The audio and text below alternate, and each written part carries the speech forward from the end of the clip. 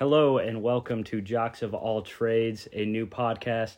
I'm a host, Connor Lynch, with Tyus Welter here. What's up, Tyus? Also a host. Good to see you, Connor. Yeah, likewise over this Zoom world. So Tyus and I have spent many nights just talking, shooting this shit, talking about anything under the moon. Usually cover sports, politics, religion, pop culture, anything you can think of. And what we always get down to is some hypotheticals. So that's kind of the idea behind this, is just talk about whatever's going on in the world and hopefully bring in some hypotheticals and some fun things to talk about in relation to that. Awesome. Yeah, and we all grew up with big dreams. Connor and I really have always, since we were children, wanted to be professional athletes or movie directors. And so we've fallen short on those. So this is kind of our last-ditch effort to find some meaning in our lives. So we're coming to you with this podcast. And just really excited to talk about, random hypotheticals, sports, movies, anything in between. So I think it'll be fun. Yeah, absolutely. So for today, we're going to kind of cover week 2 of college football. Rest in peace, Queen Lizzie. We're going to cover the U.S. Open, some tennis action, and then we're going to get into some movie talk, and finally round it out with NFL, some bets of the week, and then our favorite segment, just the hypothetical of the week. So we look forward to having you join us. I'm awesome. No, you're not, dude. Don't lie. I'm awesome. I'm driving around in my mom's ride. I'm awesome. A quarter of my life gone by, and I met all my friends online. All right, and before we get to our college football talk this evening, wanted to give you an introduction to our main sponsor here, and that is host Tyus Welter. Hi, everyone. I'm Tyus Welter. I'm 24 years old. I have never kissed Connor's mother, and I've also never forgotten the Alamo. So I think that's all you need to know about me, but just want to introduce myself before we kind of go on a journey together. So now I'm going to kick it over to our other main sponsor for the evening, Connor Lynch. All right, Tyus. Well, that was a lovely start. I have kissed my mother. So, we might agree on a lot of sports things, but that's one thing we can find some break in the relationship for. I don't know why I'm bragging about kissing my mom, but yeah, my name's Connor Lynch. Connor Lynch, I'm 25, recently graduated law school, big Chiefs fan, Mizzou fan, and yeah, just excited to be doing this.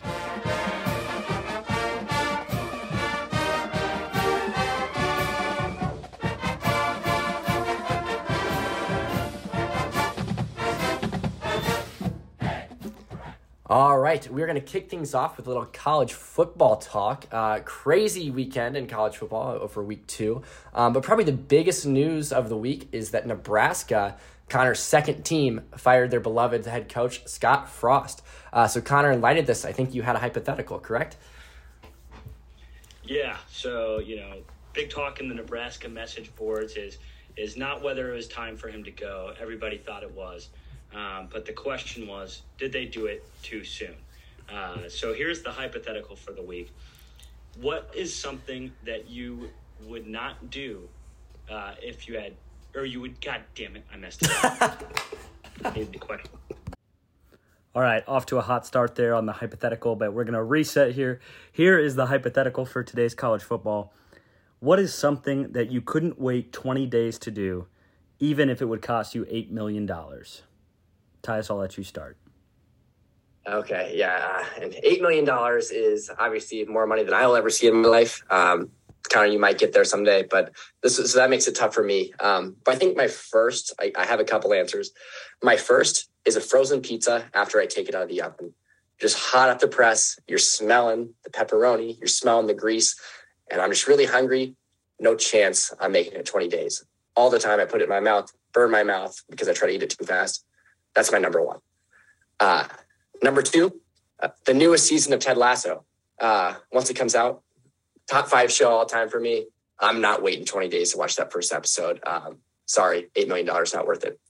3, access to a bathroom. I think this one kind of speaks for itself. 3 weeks is a long time. I don't think anyone else would want me to go 20 days without using the restroom. So it's $8 million. I'm willing to use the facilities at my leisure. And then finally, the last thing I would not wait 20 days for, even if it cost me $8 million, was paying a ransom for my firstborn son. So to all you listeners out there, all 7 of you, maybe I'm giving away too much information, but in 20 years, when I have a son, hopefully, maybe just write this down. You take him away, I'll probably shell out that $8 million. So on the record, I will love my son. I think that's all for me. Connor, what about you? What were some of those things that you would pay $8 million for to not have to wait 20 days? Yeah. So first off, the frozen pizza and Ted Lasso answers both resonated with me a lot. But one of your answers was generally my number one answer. Mine's a little more specific, and it had to do with your bathroom access. My number one answer is simply to shit. I don't think it would, if I had to wait 20 days to unload some of the things that go on in my body, it would be an absolute disaster. And some of that could be physical, like I have to do it, but you could not say a number in the world that would get me to hold in some shit. My number two answer, a little more wholesome here, just watching a big game of your favorite team. And for me, this kind of made me, distinguish between, is this me as I am now getting an $8.5 million check, or is this me like Nebraska's athletic department having hundreds of millions of dollars and just having to let $8 million go? And so, maybe I could wait 20 days to watch a Chiefs playoff game, but if I had no money now and I needed the $8 million, but if I had the money to dispose, there's no way I could let that go. And my last answer is resisting any sexual advances from Ana de Armas. No need to elaborate on that one. But yeah, I think that about rounds it out. Any thoughts on mine? Yeah. I was going to make a 20 hours joke about about your restroom category, but after that Ana de Armas bit, I think 20 seconds might be the more appropriate joke to make. So I think you're good there. And totally agree with the football or big game from your team. Nothing worse than finding out the results the day after, win or loss. Loss just ruins your mood, and then win, you're just going to wish you had seen it the whole time. So I think that's great, and yeah, I agree. Awesome. Well, yeah, let's hop into the actual college football talk. Tyus mentioned earlier, Nebraska is my second favorite team behind Mizzou. Dad's from Omaha, so I've grown up watching the Huskers. And I was too little to watch any of the glory days, so it's really been a miserable journey, pretty much like any of my collegiate fandom has been. But might be an all-time low this week, coming off a 45-42 loss to Georgia Southern. I looked at halftime of that game, and the over-under for the game was 93 live points. So it was a shootout in Lincoln, but they decided quickly thereafter to fire Scott Frost. And so Mickey Joseph, who is another former Nebraska quarterback, takes over as interim coach. It'll be interesting to see what they do from there in terms of rehiring. I think they probably are going to have to make a splash. I've seen some stuff about Urban Meyer or Matt Rule somewhere else.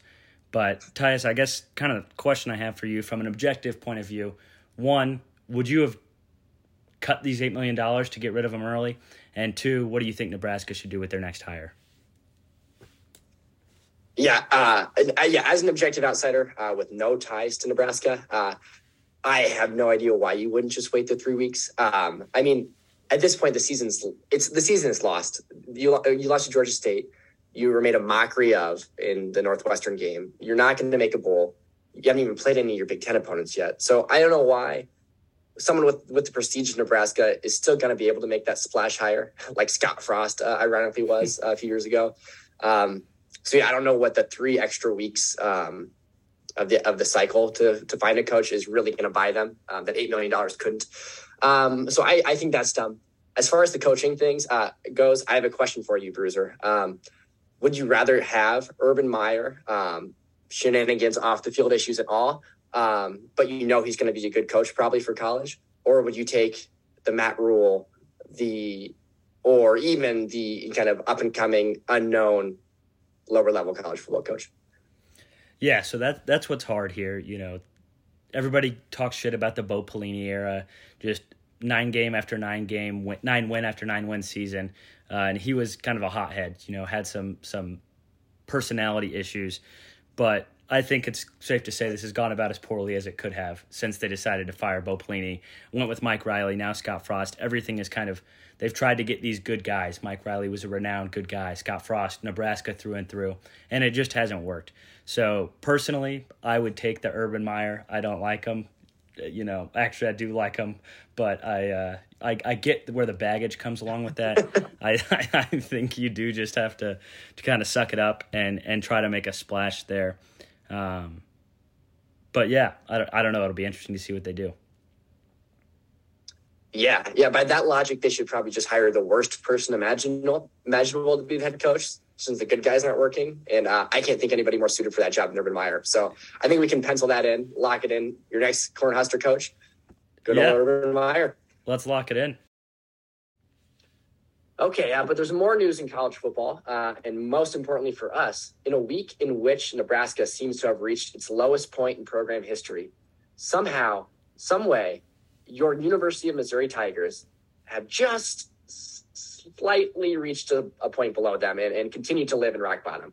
So following a 42-12 loss to Kansas State, might have got the numbers wrong on that, but it was a lot to a little.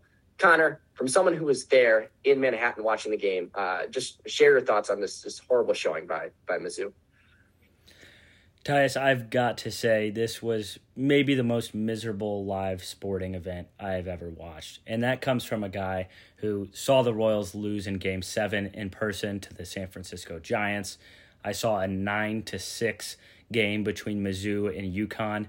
But this was the worst. I woke up at 5:30 in the morning, drove to the Little Apple, tailgated in pouring rain, walked into the stadium, got drenched in the stadium, and just witnessed an absolute shit pumping. It was deflating on all accounts. I had no fun until we went to the bars later that night. But on the football field, it was a disaster. I'm tired of seeing this year after year. We have absolutely no downfield offense. Everything is horizontal or a deep ball where God knows who, Brady Cook, Jack Abraham, is throwing it 10 yards long or 10 yards short. It was tough to watch. You can't even blame the rain. So yeah, I'm not in good spirits about the Tigers. Did the broadcast have anything different? Shed any other lights onto that, Tyus? Just that there are other channels and other ways to spend your Saturday is kind of my biggest takeaway. But yet I still fall into the trap. Every year we have a big game one, the recruiting cycle's ticking up. Seems like we're heading in the right direction. Hope springs eternal. And then it's always week 2, and they always just kill me in the worst ways possible. You brought up Jack Abraham, and I know Brady Cook kind of got hurt, but I have never seen a player look more out of his league and more, for lack of a better term, like a little bitch than Jack Abraham did in those 3 plays he was on the field. The back-to-back interceptions, and just looked scared to throw it downfield, dumped it off, and missed by 5 feet. So yeah, I'm usually, a silver lining guy, try to see glass half full. And it's hard to do that when Kansas State was probably one of the Easter games on our schedule this year, and we just got pounded by 30. So my only prayer is that Luther Burden sticks around for next year. It doesn't leave in the transfer portal. That's where I'm at right now. Yeah, and I think that Abraham thing was kind of a microcosm of Mizzou. It's everything's going wrong, and oh wait, maybe this second quarterback will be the answer. And immediately we realized that he wasn't. Just the epitome of that hope, and then right back down to rock bottom. I think the question I have, obviously, hope Luther stays, hope the recruiting keeps up. There's been a lot of talk about should Drink be running the offense. What do you think about that? I think we both love Drink as a recruiter, but do you think it's time to bring somebody else in to call plays and set up a better offense? Yeah, it's a great question. And I'm hesitant. I really love Drinkwitz, and I really want him to be good, so I'm definitely biased. But I just remember that first year when we were supposed to do nothing, and we ended up going 5-5, and then all SEC schedule. I was just so impressed by his play calling, particularly late, especially if you remember the Arkansas game and the LSU games. We needed big drives to kind of come back and win, and he just had a plan. He was quick. Clock management was good. And, all the plays, get to the sideline, get some yards, and it just looked efficient, like a machine going. And I haven't felt that our offense looked that good since Basilak, the last quarterback, got injured last year. And it's just been frankly limited. And so I wonder, he tried to bring in, I think, every single quarterback that was in the transfer portal this offseason. And so I guess, like I said, silver lining guy, my hope is just that he has no trust in the quarterbacks on the team right now. And that once he feels confident in the quarterback, he's going to open it up by a lot. But that might be a stretch, and we'll see. I don't know. What do you think? Yeah, I think that's a good point. I think it'll be interesting to see if Sam Horn pans out. I think he's probably the best talent we have in that room, but as a freshman who didn't get to campus till the fall, I get not running with him from the get-go. So it'll be interesting to see if we see him at all this season. And I think the thing I've just been left sitting with here, I have no clue on whether a different offensive coordinator will help. But I've kind of been trying to reassess now my expectations for Mizzou this year. Going into it, I was like trying to realistically picture an 8-4, a 7-5 season. And after this, I'm trying to figure out what a realistic expectation is. Can we get to 6 wins? Would a 5-win season be good? What would you be happy with at this point? Yeah, it's the same song and dance for me every year.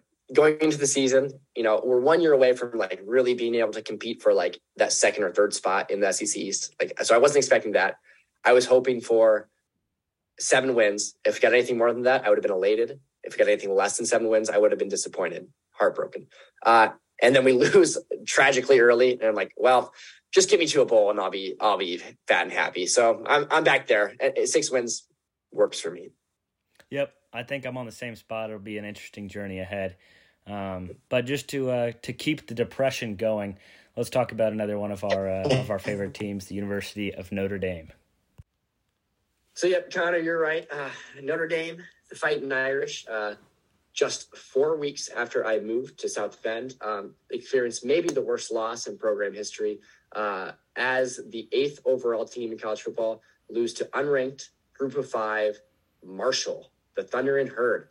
And so I guess, I don't know, you've been an Irish fan longer than I have, but I guess the thought is everyone's kind of heaping on Marcus Freeman. And this is obviously he's yet to get a win as the coach of the Irish.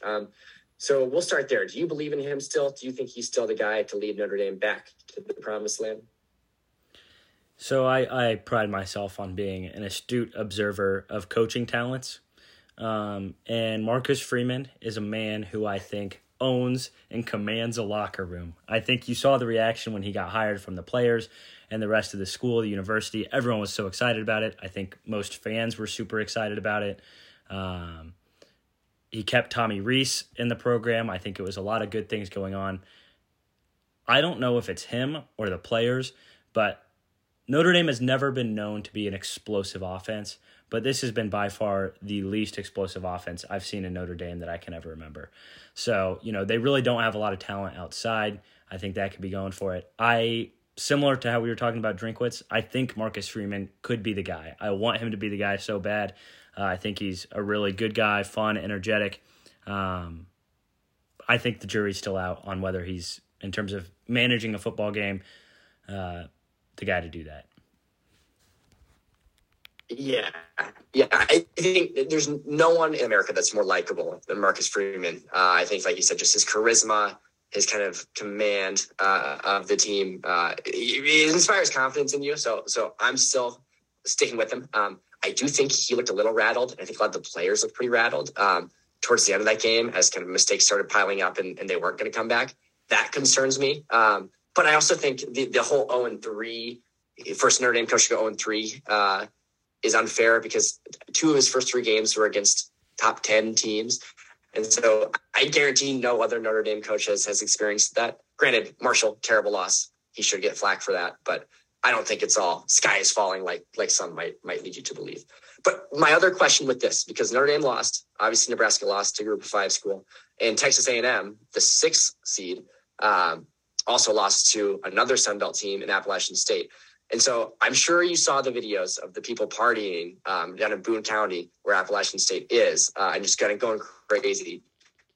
So my question for you, Connor, is beating a powerhouse school as a mid-major better or more exciting than winning the Natty as a Power 5 school? Oh, shit. That's a good question. I think obviously it depends on the Power 5 school that you are. I think, the schools that haven't been there before, I think winning the Natty would definitely exceed just a one-off win against a top team from mid-major. But I think the people in Boone County or in Boone, North Carolina, were probably more elated than Alabama has been in some of their recent championships for that one day. It's one of those things where part of being a great team and winning championships is that you come to expect it, and that takes away the thrill. I don't think anybody, any Marshall fans out there or Appalachian State fans really thought they had a chance, and that's the joy of sports. So I would say it kind of depends. Good answer to a hypothetical, right? It depends. That's the content you're setting up for, folks. It could go either way. But I agree. And I think the point you made about for a day is really important. Like, I think that single day for Appalachian State fans, they probably had more fun, drank more natties than any Alabama fan did when they won the natty. Even Georgia fans this past year who have gone 30 years of championship, I even think these Appalachian State fans would be more excited than them. But I think if you win the national championship, it's kind of their residual joy is like waking up 2 months later and be like, oh shit, like we won the national championship. That's awesome. And I don't know if the mid-majors get that same kind of elongated buzz. So I would say that's the only thing. But just pure peak happiness, it's hard to see anyone ever being as happy as those Appalachian State fans were this weekend. Yeah, I agree. I might push back a little. I hear Appalachian State. I think about the time they beat Michigan. So I think there's still some of that, the ties of the long-lasting memories of that one big win. But I think those are some good points, and I think that about wraps it up for college football.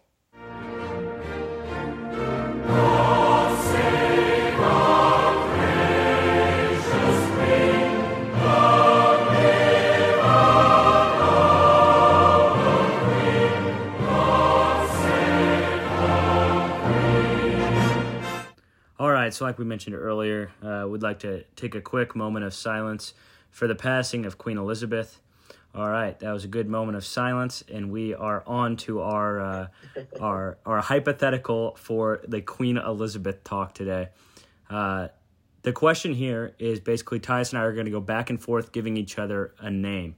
And the question is, would you trade the life of this person for Queen Elizabeth? So I'll go ahead and get started. Tyus, would you trade the life of Joe Biden for Queen Elizabeth? Oh, getting political right off the start. So I guess I got to factor in. So how long does Joe Biden have left as president? 2 years. And we're saying, sorry, just for the record, that we trade this person's life. Queen Elizabeth is back for as long as they would continue to be alive otherwise, right? Yep. Yeah. So if you traded for a baby, you might get 80 more years of Queen Elizabeth. I'm going to say, all politics aside, whatever you think about Biden, whatever you think about politics, you cannot trade an American politician for a foreign politician. That's what we fought the Revolutionary War for. America over England, 10 days out of 10. Keep Joe Biden in office. See ya, Lizzie. I think I'm with you. Joe Biden's just better content anyways. So, got that. All right, hit me with one. Yes, totally. All right, sticking with kind of politics here. It's interesting that was your first one. Would you trade Nancy Reagan's life to bring the Queen back? Ooh, my head immediately goes to the question, would Ronald and the Queen still be lovers? Who's to say they weren't already? Okay, all right. So here's the deal. I don't know much about Nancy Reagan, to be honest with you. And I really don't know much about the Queen. But I think generally the Queen makes a lot of people really happy. And those people might be like crazy people. But I think that the happiness that the Queen brings to a lot of people probably outweighs that in Nancy. So, yep, give me the Queen over Nancy Reagan. Classic utilitarian move. Respect. Yeah. I'm a man of the people.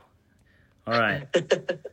My next one, and I think this is where we might want to draw a distinction.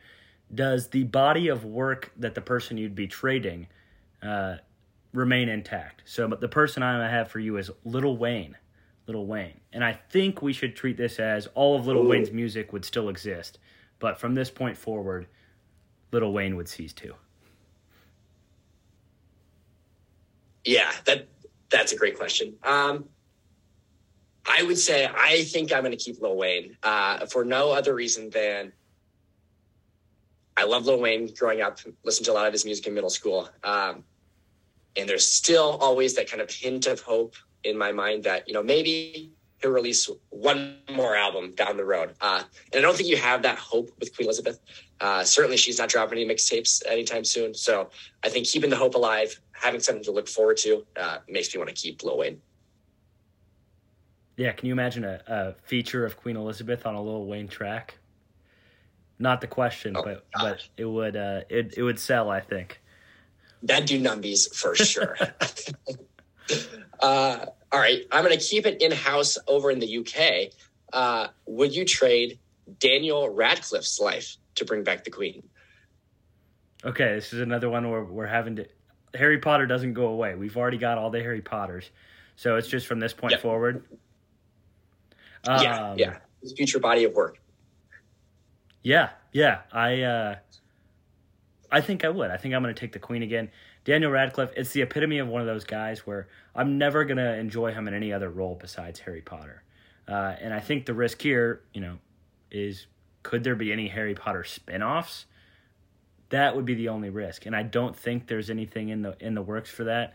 Daniel Radcliffe, and has he had been in anything else? I think there's that one weird movie. Can't even think of the name of it. Where yeah, he's been in a couple. The new Sandra Bullock movie with Channing Tatum, he's in that. Didn't think he was anything special. And yeah, I think for you readers of Harry Potter out there, that latest play that J.K. Rowling released, The Cursed Child, straight garbage. So if killing Daniel Radcliffe to bring out the Queen prevents that play from becoming a movie, I think it's a job well done, and we're good to go. Okay, yeah, I feel better about my answer there. All right, and I'll give you my my third and final one here. Greta Thunberg.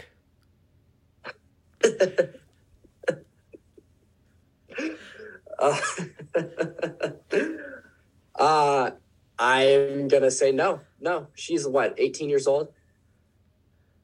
Yeah, something like that. Might even be younger. Okay, yeah. Credit to me for not knowing how old Greta Thunberg is. I don't see age. I'm going to get myself in trouble if I keep talking. I'm keeping Greta. I think I'm 0-3 on the Queen. So I don't dislike the Queen. I think she's cool, but I think just, keeping life intact and preserving, whatever career she may go on to in the future, I'm keeping Greta. Yeah, I'm the opposite. I've kept the Queen both times. I would definitely keep the Queen over Greta. So let's see what your last one for me is. Okay, this was my favorite one. And I think this one's going to be the hardest for you. Would you trade Jackson Mahomes' life to bring the Queen back, but on condition that Patrick Mahomes sits out a year from NFL from grief? Oof. So I'm going to go ahead immediately answer no with the condition. If it means losing Patrick Mahomes for a quarter of any non-preseason game, Jackson can stay. Now, if it doesn't mean that Patrick Mahomes gets out, that makes it a harder question. I think it's tough because I don't want Patrick to be sad. So I'm trying to figure out if losing Jackson would be a, chip on the shoulder. Would he write Jackson on his cleats and then go beast mode for a season, 60 touchdowns? Or would it throw him for a loop and knock him off his game? I think family means a lot to Patrick, so I'm going to go with keeping Jackson Mahomes over the Queen, but not if it means we lose Patrick. I am just cracking up imagining Patrick Mahomes doing the viral video of that sorority girl doing the TikTok dances while she's crying, doing that in the end zone just to commemorate his brother, just the sad renegade all over the Las Vegas Raiders. Golly. Well, let's hope it doesn't come to that. But yeah, there's okay. Queen talk. I have one more Queen question for you, actually. Okay. So little trivia for you. During the Queen's reign, the Cleveland Browns have had 59 starting quarterbacks. Can you guess what football team has had 54 starting quarterbacks in that same time frame? That's a great question. So it's got to be an old team. I can think of one that has gone through a lot recently. There's two that come to mind. The first two that come to mind, the Bears and the Broncos. But the Broncos had some more sustained quarterback in the olden years. The Bears had Jim McMahon. I don't know what else. I'll just go with the Bears. That's a great guess. I think the logic makes a lot of sense. But unfortunately, the answer is the Alabama Crimson Tide. So a team which automatically has to cycle through a quarterback every 4 years at the most has had fewer starting quarterbacks than the Cleveland Browns during Queen Elizabeth's reign. All right, well, you just fisted me with a trick question there, but that's actually wild. That's a real condemning of the Browns organization right there. Yeah, fists all around for everyone involved there. So Cleveland Browns continue to brown. You know what I'd like you to look up for next week, Tyus? Out of the Browns' 59 quarterbacks and the 54 Alabama quarterbacks, which group has more touchdowns in the NFL? That's a good question. Actually, I think what we should do for our next podcast is just power rank all 113 of the quarterbacks from the Browns in the from that time. I think that'd be great content. Yeah, I think that would be awesome. Our listeners would love that. All right. Well, that's Queen talk. Queen. All right, we're going to move on to tennis talk. We just had the U.S. Open finish. Carlos Alcaraz, the champion at just 19 years old. But to kick off tennis talk, we're going to play a little game here. And the game is we're going to go back and forth saying things you might hear at a tennis match and in bed. So, Tyus, kick us off. All right. I know you said we're going to go back and forth. I'm going to give you two real quick because I think they tie together.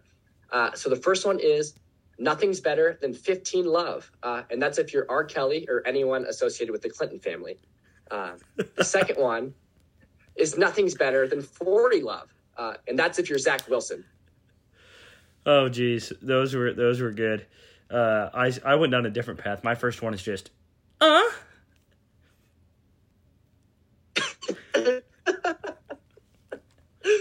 I missed it. The Zoom was cut off. Can you say that again?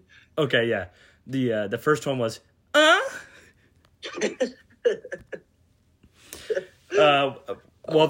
the Zoom goes. Our winner.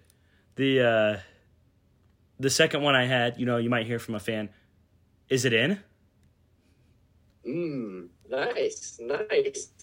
I bet you've heard that a lot before, too. Our next one is a couple of ground strokes, and it was all over. I bet you've heard that one, too. This is one that would take a bit of a freaky tennis match for you to have to say, but foot fault. I don't even know how that would be used in real tennis, but I'll allow it. Next one, getting a little topical here. If you don't have the vaccine, then you're not allowed to enter. Shout out Djokovic. That is a good one.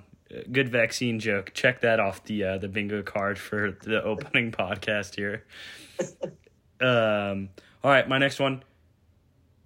She's really good with both hands. The little two-handed stroke. Very nice. Got to be versatile on that tennis course. My next one, want to trade partners next time? That's a good one. I had, do you want to try doubles? So along the same lines. Yeah. Okay. The only other one I had was, looks like they're bringing out some fresh balls. Nice. All right. I got two to close this out on here. First, I'm getting really sick of these deuces. Nothing worse than a game that just keeps getting tied, going back and forth. I won't say anything more on that.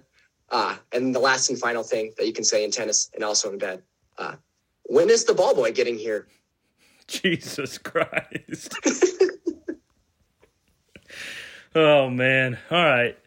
Let's just go ahead and jump into the actual tennis talk here. With number one now in the world, Carlos Alcaraz with that win. Djokovic did not play, is no longer number one. Is this a Mickey Mouse championship? Is it a Mickey Mouse number one? What do you think? I don't think it's a Mickey Mouse championship because I think everyone that Alcaraz beat was like around his age or kind of in the up and coming generation. So I don't think the wins were like, oh, that was easy for him. I think everyone he beat was good. So not Mickey Mouse. I do think it's a Mickey Mouse number one. I think this is a classic case of if you want to be the best, you have to beat the best. And so for the number one ranking, Djokovic is still alive. He's still a baller. So I think he still keeps the title until someone takes it from him. What do you think, Connor? Yeah, I pretty much agree with you on all accounts. I think, it's tough because it is in Djokovic's control whether he could be there or not. So in some ways you want to knock him. I also just hate that son of a bitch. I hope he never plays again. I hope COVID gets worse and worse for the sole reason that Novak Djokovic would never be able to step foot on a tennis court again. But I think you're right. I think not a Mickey Mouse championship, great Grand Slam, but he's not the true number one until he can go up against the best.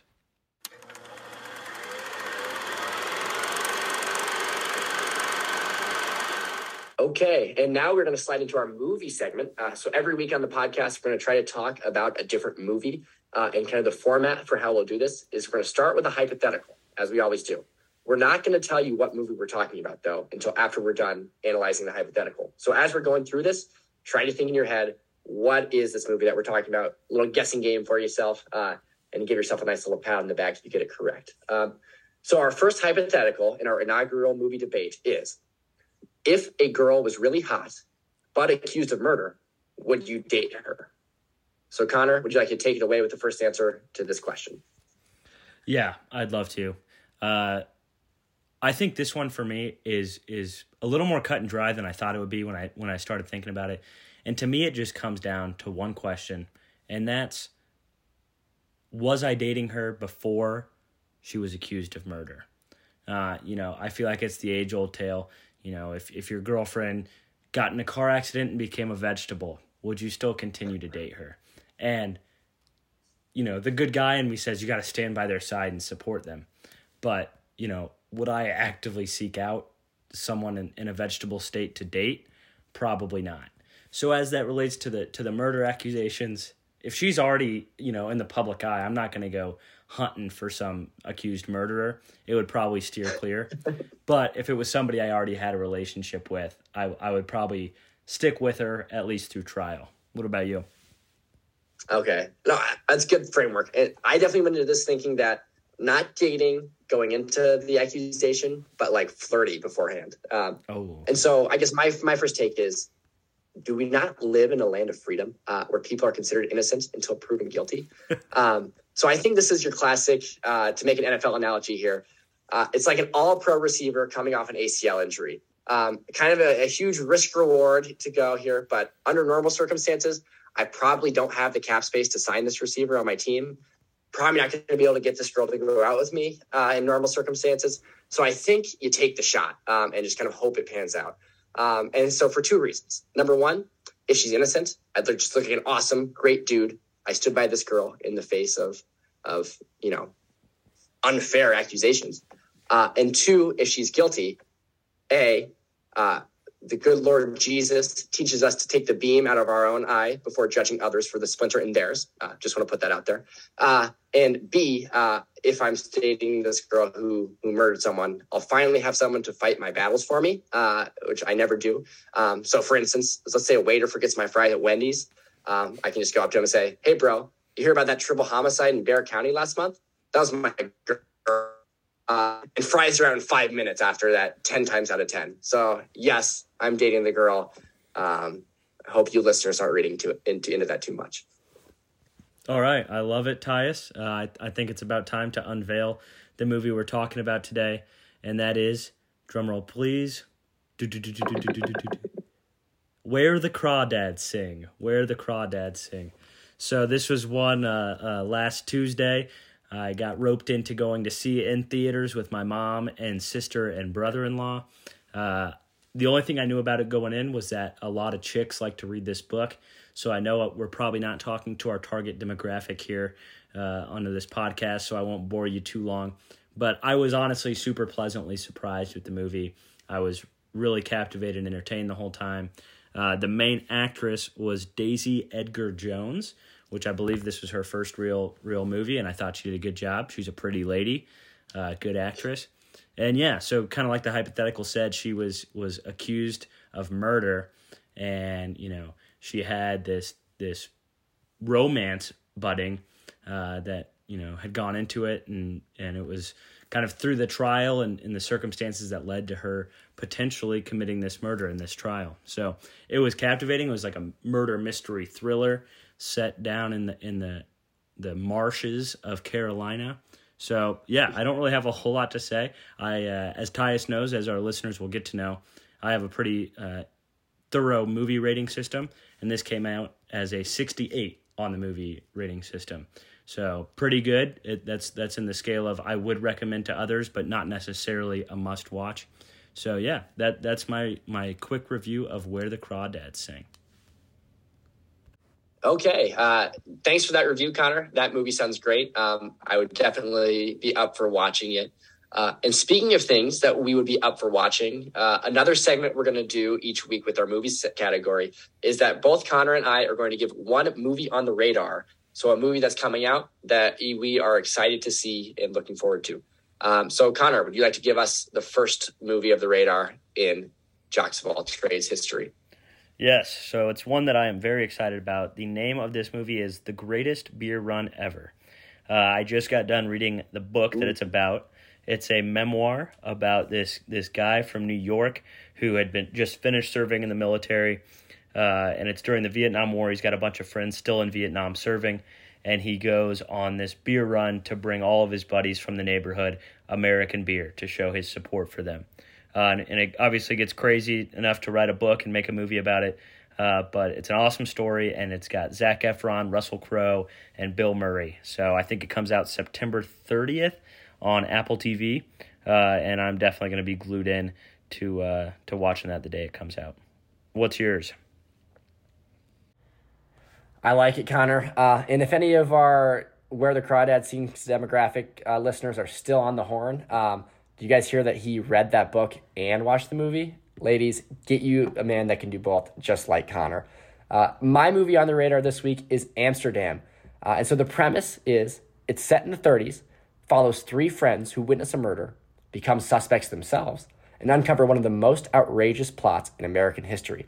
And that's not me telling you that. That's IMDb, so you know it's going to be good. But the real reason this sticks out to me is actually the cast. And I'm not normally an actor-driven guy. Some of my favorite movies are Jojo Rabbit and Parasite. Don't have kind of the big name actor or actress to kind of draw the movie or drive the movie through.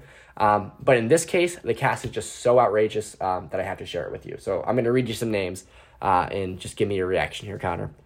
We got Christian Bale, Margot Robbie, John David Washington, son of Denzel, Anya Taylor-Joy, Zoe Saldana, Timothy Olyphant, Mike Myers, Chris Rock, Taylor Swift, and Robert De Niro.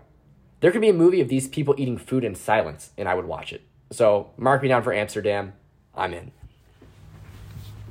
Yeah, there could be a movie with just Margot Robbie eating food in silence, and I'd be in. So you definitely convinced me.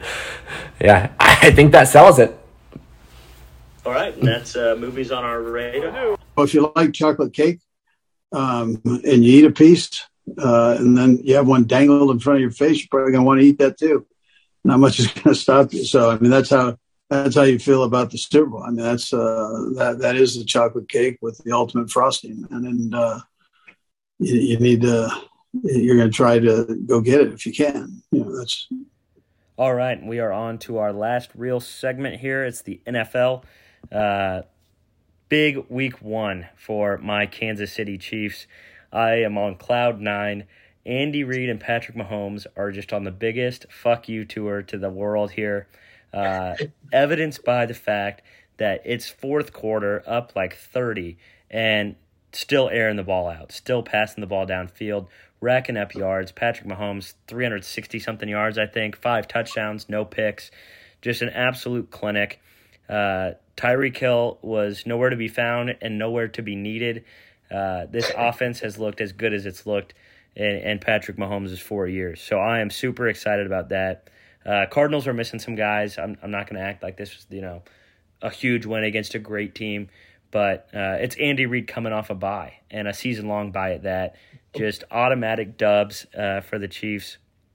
Sky's the limit. I threw down a $100 future bet, 10-1, for them to win the Super Bowl right before this week started. So feeling good about that. I think something's different. I'm really excited. And yeah, I think that the biggest question will be secondary. We had Trent McDuffie got hurt. Some thin at the cornerback position, but overall, I'm really excited. Tyus, our resident Eagles fan, what were your thoughts on Week 1? Yeah, for better or for worse. And just one quick point on the Super Bowl. If the Chiefs do make it, week before, Pro Bowl would be a bye. So I think that future would be looking nice for you in that case. Feeling good about the Eagles. I think we learned A.J. Brown is that guy, is him. He's built different, all the above, 155 yards. He's been the receiver that our team has been missing. Going to bring up Justin Jefferson and Jalen Reagor, blocking that out of my memory. But we have A.J. Brown now. Life is good. Devontae Smith, quiet game, but I'm still really high on him. So feeling really good about the offense. Even though Hurts, I think are still there. I think that his accuracy was kind of still a bit of a question. And I think he's still relying on his legs too much, even though it worked very well. But we have an easy schedule, and so I'm cautiously optimistic there. Defense giving up 35 points is definitely concerning, especially when we're playing the Lions. I do think part of that is we were up 17. We were playing the Lions, just needed to keep the lead. I think if that was a closer game, they probably would have stopped some of those drives. But yeah, I think playoffs are the limit here. We're in an easy division. And I'm everything that Mizzou football took away from me this weekend, the Eagles gave back to me on Sunday. So I'm excited without Andy Reid even. Yeah. A couple things. I had Eagles minus 5.5. So that lackadaisical defense in the fourth, not good for us bettors. And you know what they always say, good teams win, but great teams cover. So Chiefs great, Eagles good. Think that checks out. And yeah, I think the NFC East is open for the taking here. So we'll see. Hopefully come January we'll have 2 playoff teams to talk about. But that's a long ways away. So that was Eagles and Chiefs talk. And so another segment we're going to do in our little NFL rundowns each week is the biggest surprise. So this is a team that surprised you in a way or a bad way. So I can go ahead and kick this thing off. And this week's biggest surprise for me was the Monday night game. It was the Seattle Seahawks. I know options were high with Russ coming back, but I thought Geno Smith looked awesome, or at least capable. And compared to kind of the reports that were coming out, anyone that's in the quarterback battle with Drew Lock definitely has to raise some questions. But he came out and he ain't right back to anyone. And so I think he's going to be at least, a capable starter this year. And obviously the Seahawks benefited from some turnover luck, stopping the Broncos short on the goal line a couple times. So I don't think they're actually good. I just thought they would get demolished this game. Came out of it with a win. So they're my biggest surprise. Connor, who's yours? Yeah. That first half of offense for the Seahawks was pretty flawless, and I was shocked to see that. So that's a good answer. Mine for Week 1 was the Cincinnati Bengals, and part of me might be the Chiefs fan here. Ooh. That still a little butthurt about that AFC Championship, but I think a lot of people are coming in thinking the Bengals, were a real contender for the AFC, and they've got a great quarterback. They've got Jamar Chase.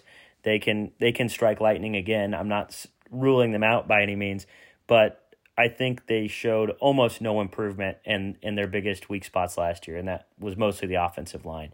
Joe Burrow was just getting pummeled all day long, caused him to throw 4 turnovers. I think they might have all been interceptions, but they just did not look up for the task to play hard-nosed football for 18 games. And that division overall, I think, will be super improved. If Lamar Jackson stays healthy, the Ravens looked really good. So I kind of went into week 1 thinking the Bengals were going to be a tough team to beat. And perhaps foolishly now I kind of just have them in the midst of everything amongst the AFC. So that was an underwhelming surprise there. But I think that's going to kick us off to our next little bit. We're going to do this weekly with the NFL. So Tyus and I have the season win total lines for over-under. So this is going to be the season total showdown. Each week, we're going to be forced to lock in an over or an under from the AFC and the NFC. So one team each, and we're stuck with that for the rest of the year, and we're going to see how throughout the season we do. So I can go ahead and get things started. For the AFC, the one I'm going to lock in week 1 is the Bills over, I believe the line was 11.5. 11.5 wins. They looked unreal. The Rams are one of the tougher games on their schedule, and they steamrolled them. I don't see any way where the Bills don't get to 12 wins. The Patriots look bad.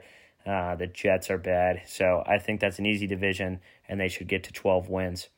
And for the NFC, I'm going to do another over, a team that I've been high on for years, led by, I think, widely held top 5 quarterback in the league, Kirk Cousins. The Vikings offense just looked good. They finally got that cancer Mike Zimmer out of the locker room. Kevin O'Connell seemed to open up the offense, not just do dump downs, but really stretch the field. And that line's only 9.5. So I've got Bills over 11.5 and Vikings over 9.5. Tyus, what about you? Yeah, I like those picks. I think it's hard to see them lose one game the way they Thursday night, let alone 6. And I think, the Vikings, let Kirk cook is going to be the mantra this year. So I think just Kevin O'Connell needs to bring some Reynolds wrap to the sideline, keep that grill from getting messy, and let Kirk cook all over the gridiron. My teams for the over-under to start in the AFC, I'm going to start with the Dolphins. Just a great showing against the Patriots. Kind of felt like a changing of the guard. I know the Patriots always struggle with the Dolphins, but another new head coach down there, Mike McDaniel. Tua still kind of had his problems, but looked, again, improved. Looked like he was able to take the ball where it needs to be. Tyreek Hill looked awesome too. I think that's going to end up being a win-win trade for the Dolphins and the Chiefs. And their line is only at 8.5 wins. So they just need to be a little bit better than 500. So give me Dolphins over. Don't think twice about it. My NFC team is pretty self-explanatory. It's the boys, under 9.5 wins. Dak's out for a few weeks. They looked bad even when he was in. And as an Eagles fan, I just win any game on 10. So they're going to be under for me all the way anyways. This is a good excuse. Cowboys, bury them. They're dead. Yeah, I'm glad we at least got one under there between the 4 of us, not just stick to the optimistic NFL we have. But I think the Dolphins is a bit suspect. I could see that going either way. I stayed away from them this early, want to see some more out of that. But the Cowboys, I think, is a great pick. There's no way that monstrosity of a team can rattle off a 10-win season. So there you have it. No way. No way. That's week 1 of the season total showdown. All right, and we're going to transition to our next hypothetical. This is going to be a regular hypothetical on our show, but not always going to fall within the NFL category. Lots of you probably heard this before. It's going to be a little Mount Rushmore season. And we know other podcasts, other people have done Mount Rushmores before. We're not being original with this. We just think they're really fun and are going to do our best with them. So don't cease and desist us. Don't sue us. I already spent all my $8 million on getting my firstborn back, so it's not worth it for you. But we are going to start off with the Mount Rushmore. And our Mount Rushmore for this week for the NFL theme is going to be NFL coaches that you would want to be your dad. Connor, we're going to go ahead and snake draft this. So to decide first pick, we're going to do a nice old-fashioned coin toss, electronically generated. So would you like to send in your pick? Yeah, I'll take heads. Big mistake. All right. Maybe I want the lining up the shot. It's flipping. It is heads. Okay. Devastating. All right. Personally, I think there's a clear 1-1 here. So I'm going to jump right into it. I'm going to take Mr. John Harbaugh. Great guy. He seems like an electric factory. But I think the real plus to this is Thanksgiving dinners. When you're sitting at a table, you got Uncle John, and then you got Tom Crean at the table. You can just shoot the shit, talk about sports. He's a good coach, good guy, and just an all-time good family. So I'm taking John Harbaugh 1-1. I like it. He wasn't on my list, but after hearing the Thanksgiving point, Jim Harbaugh would have been my 1-1 if any coach was included. So I like it. Safe pick. Can't go wrong with John Harbaugh. My first pick then, I'm going to stay within the AFC. I'm going to go Mike Vrabel of the Tennessee Titans. And so I have two main reasons for this. Number one, he's good looking and a former NFL player. So that's going to be good genes for me. And Lord knows I'm in need of as many of those as I can get. So that's number one. And number two, I am an oldest son. And so as an oldest son, it's nice that if he wins school, I will never have challengers to be his heir. And just so a little job security there for me, I think is a good reason for Mike Vrabel to be my number one on the Mount Rushmore of coaches that I want to be my dad. Second up, did you have something to add, Connor? Yeah, I had Vrabel high on my list. He was number 3. I got pretty much all my information from Wikipedia pages, and it said on there that he got caught stealing 8 bottles of beer from an Indian casino. And so, any great father has great stories to learn from. So I think Vrabel's probably chock full of them after reading that. Yeah. Do as I say, not as I do. Classic dad line. Mike Vrabel would be able to use that for sure. Yep. My next pick is also a Mike. Don't know what that says about me. My dad's name is not Mike. But I'm going with Mike Tomlin, coach of the Pittsburgh Steelers. He's a player's coach, right? As you saw, he bought everyone Air Force Ones before week 1. So, Christmas would just be electric with him at the helm. Number 2, I think he's known for his pump-up speeches. And I feel like he would just give the best pump-up speeches at breakfast. They'd be sensational. I'd start my day always fired up, just ready to just attack the day. I just think that's something I could use in my life. So that's my other reason for Mike Tomlin. And then lastly, I think just a little case study. Look at Antonio Brown when he was on the Steelers versus Antonio Brown afterwards. I think that shows you just Mike Tomlin's ability to manage people. I rest my case. Yeah, another good pick. I had him on my radar as well. But I'll go ahead and jump into my second pick. And I'm going to preface this knowing that there's some major red flags here, but it's somebody that I can't let slip any further, and that's Mr. Andy Reid.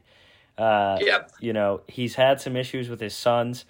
Britt Reid, DUI charge, killed a little kid or something like that. We don't like to think about that. We like to think about the big, loving guy who's going to take you for a celebratory cheeseburger after every game. He's going to take you on those fun, dessert runs, burger runs, whatever it may be. And on top of that, beach vacations. The dude loves Hawaiian shirts. He loves going to the beach. I think living a life with Andy Reid as your dad would be a gem. My second one, again, going... Yeah, and just to interject. Yeah, one of my favorite memories of sports growing up, I was playing a baseball game once, one of my first travel league teams, and I made this, not to brag, but sick over-the-head catch from second base, and my dad just stopped by a Dairy Queen on the way home. He's like, hey, that was a cool catch. Get a Blizzard. And I just feel and that just felt so cool. And so I think Andy Reid, that's every day with him as your dad with cheeseburger. So I love it. Can't go wrong with him. Oh, yeah. And just drawing up, crazy plays in the backyard. There's a lot of things that would be awesome with Andy Reid as your dad. My third pick, I'm going to stick with the AFC. All 3 of mine have been AFC coaches so far. And I'm going to go Sean McDermott. First off, he's a great coach. Ooh. But the things that really, intrigue me about him, I mentioned earlier my dad's from Omaha. Sean McDermott's from Omaha. My dad is super Irish. Sean McDermott is super Irish. My dad likes beer, and so does Sean McDermott. I love my dad, and I can't see why I wouldn't love Sean McDermott. Love that. Great pick. I'm going to take our first NFC coach actually here, and I'm going to go, I think this might be a little contentious. I'm going to go with the man, Dan Campbell, as my next pick for Mount Rushmore of dads. First reason, I know for a fact he told me he loves me today. I think that's just a huge tally for him, a huge check mark. then I think the other reason is I'd always win any my dad can beat up your dad arguments. And I think that's just a valuable ace to have up your sleeve if you're a young kid growing up on the playground. So Dan Campbell's my pick. Yeah, he's a little crazy though. You know, you never know what to expect with your dad. You might come home to some rage, but I like the pick. Yeah, some rage for sure, but sometimes you just need someone to light a fire under your ass, and Dan Campbell's the guy to do that. So he's my third pick, and to close out my Mount Rushmore coaches I want to be my dad, I'm going to go with Ron Rivera of the Washington Commanders. And this is just kind of a feel pick. He just feels like a good dad. I think I'd want to make him proud so bad. And so I just think he would be great for that.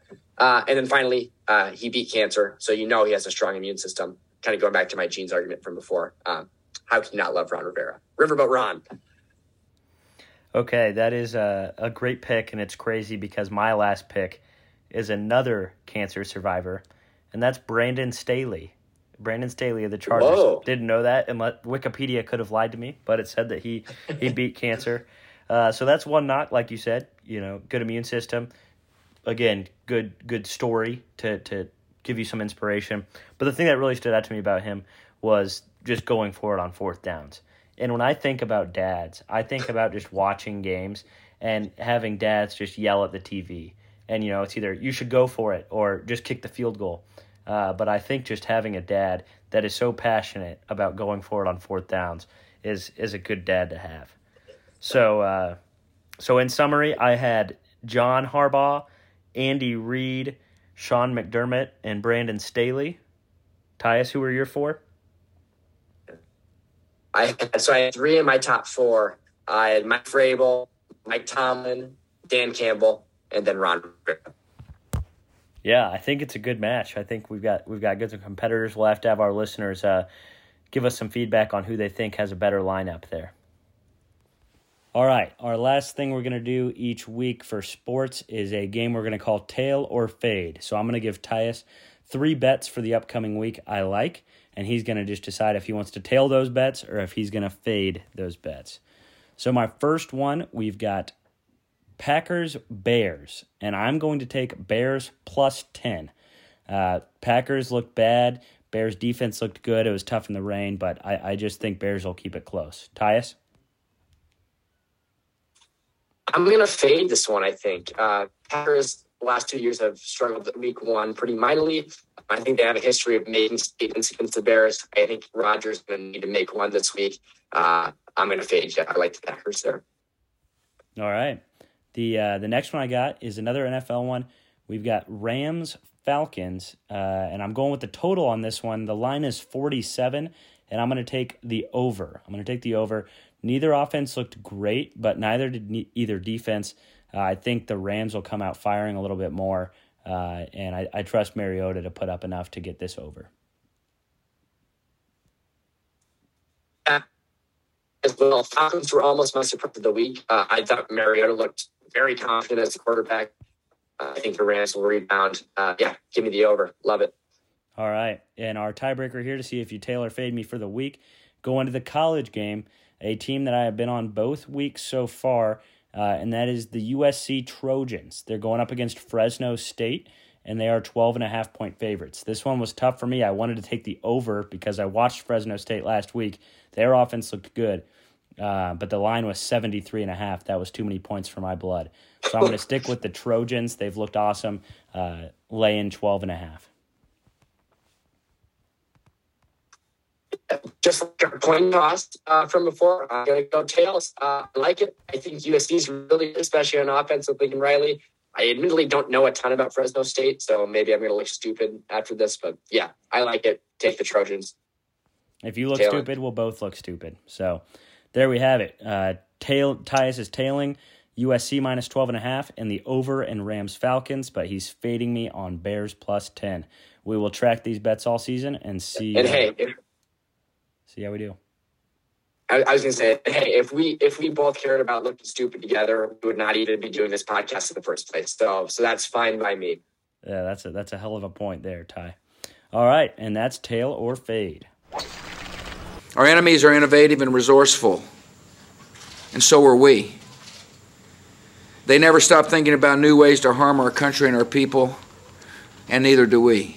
All right, and we are on to our final segment.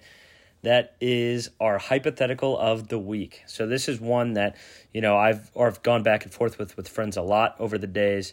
And here is the question. If you lived in the middle of nowhere and you could only have 4 establishments in your little town, and to get anywhere else to any other establishment, you had to make a full day trip of it. So let's say 12 hours there, 12 hours back. What 4 establishments would you want in your town? Make sense? Okay. Totally. So I have a couple questions just before we get into this. Number 1, do I need to have a job still, or is money taking care of for me? Great question. You are busy 9 to 5 and you make a salary, but you don't need one of your establishments to be like one of your places of employment. Okay, great. And then other question, do we assume that I have like basic utilities at my house? So like I have internet, I have cable. Yep. I have electricity. Okay, cool. Okay, well, my first answer then is going to be a post office. And I think this might be a cheating answer, so tell me if I'm wrong. But if I have to travel 12 hours to get anywhere, who's stopping me from just shipping something in and ordering something online on Amazon? So if I get a post office in my little town, that opens up a world of possibilities for me. Is that legal? Great answer. I'm going to say no, it's no legal. In this world, you cannot have anything delivered. So you could use a post office to send things out, but no deliveries. Okay. So I retract my post office. Okay. I really thought you were about to mail letters to your friends. No, I don't have enough of those for that. I think my first answer then is going to be a YMCA. I think it's going to get pretty lonely in this little town. And so I think just to combat the loneliness, I'm going to get a gym and just get super swole, kind of like prison, nothing else to do except for rep out some pull-ups. So my first answer is a YMCA. Do you want me to keep going, or do you want to give some of your answers? I say you keep going. Give us all 4. I think YMCA is a great answer. Next, I'm going to go with a Walmart.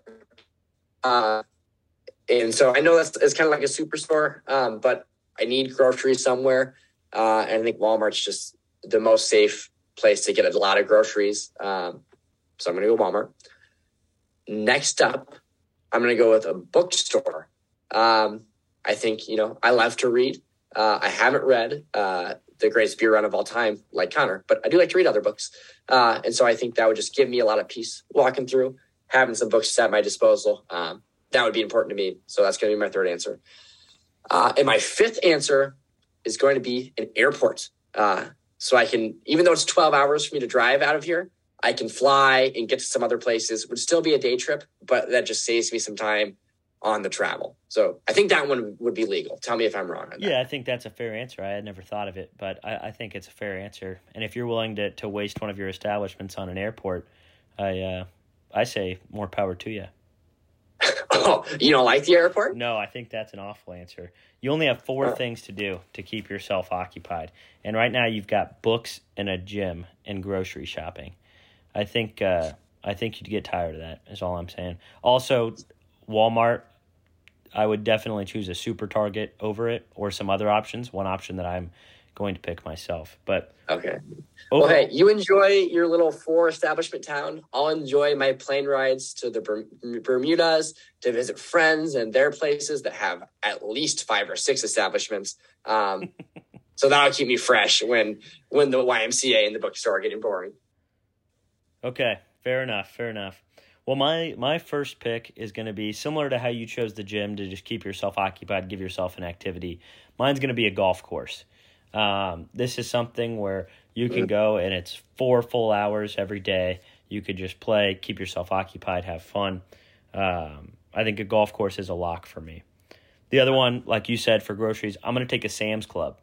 I think you can get a lot of things there, similar to most Walmarts, but you can get your TVs, you can get clothes, you can get any of those other things you might need, plus all your groceries at the Sam's Club. Then one other thing for me is a sports bar. I think there's a lot of things you can do from home. You can do everything you can do in a sports bar from home. But the feeling of just going somewhere else, having somebody else give you a beer, sitting in a booth, having somebody bring you food, that's one thing you didn't account for. You're never going to be able to eat out. I think just getting able to eat out somewhere, having these things is a huge thing for me. And an NFL Sunday, college football Saturday, just going somewhere we can have a lot of games on, I think is huge. And my last thing is controversial. I think you could include a gas station with Sam's Club, but I'm going to take a Quick Trip. Sure, the gas is great, but I have become a slut for a Quick Trip kitchen. These new ones with the hot foods, the pizza. You can get these, I've been getting this Southwest chicken wrap and some sliced apples. You can get all your drinks just quick, grab and go. I love Quick Trip. You can get beer there easier. So just when you want something quick, you got the Quick Trip. If you need a lot, you can go to the Sam's Club. Push back on that.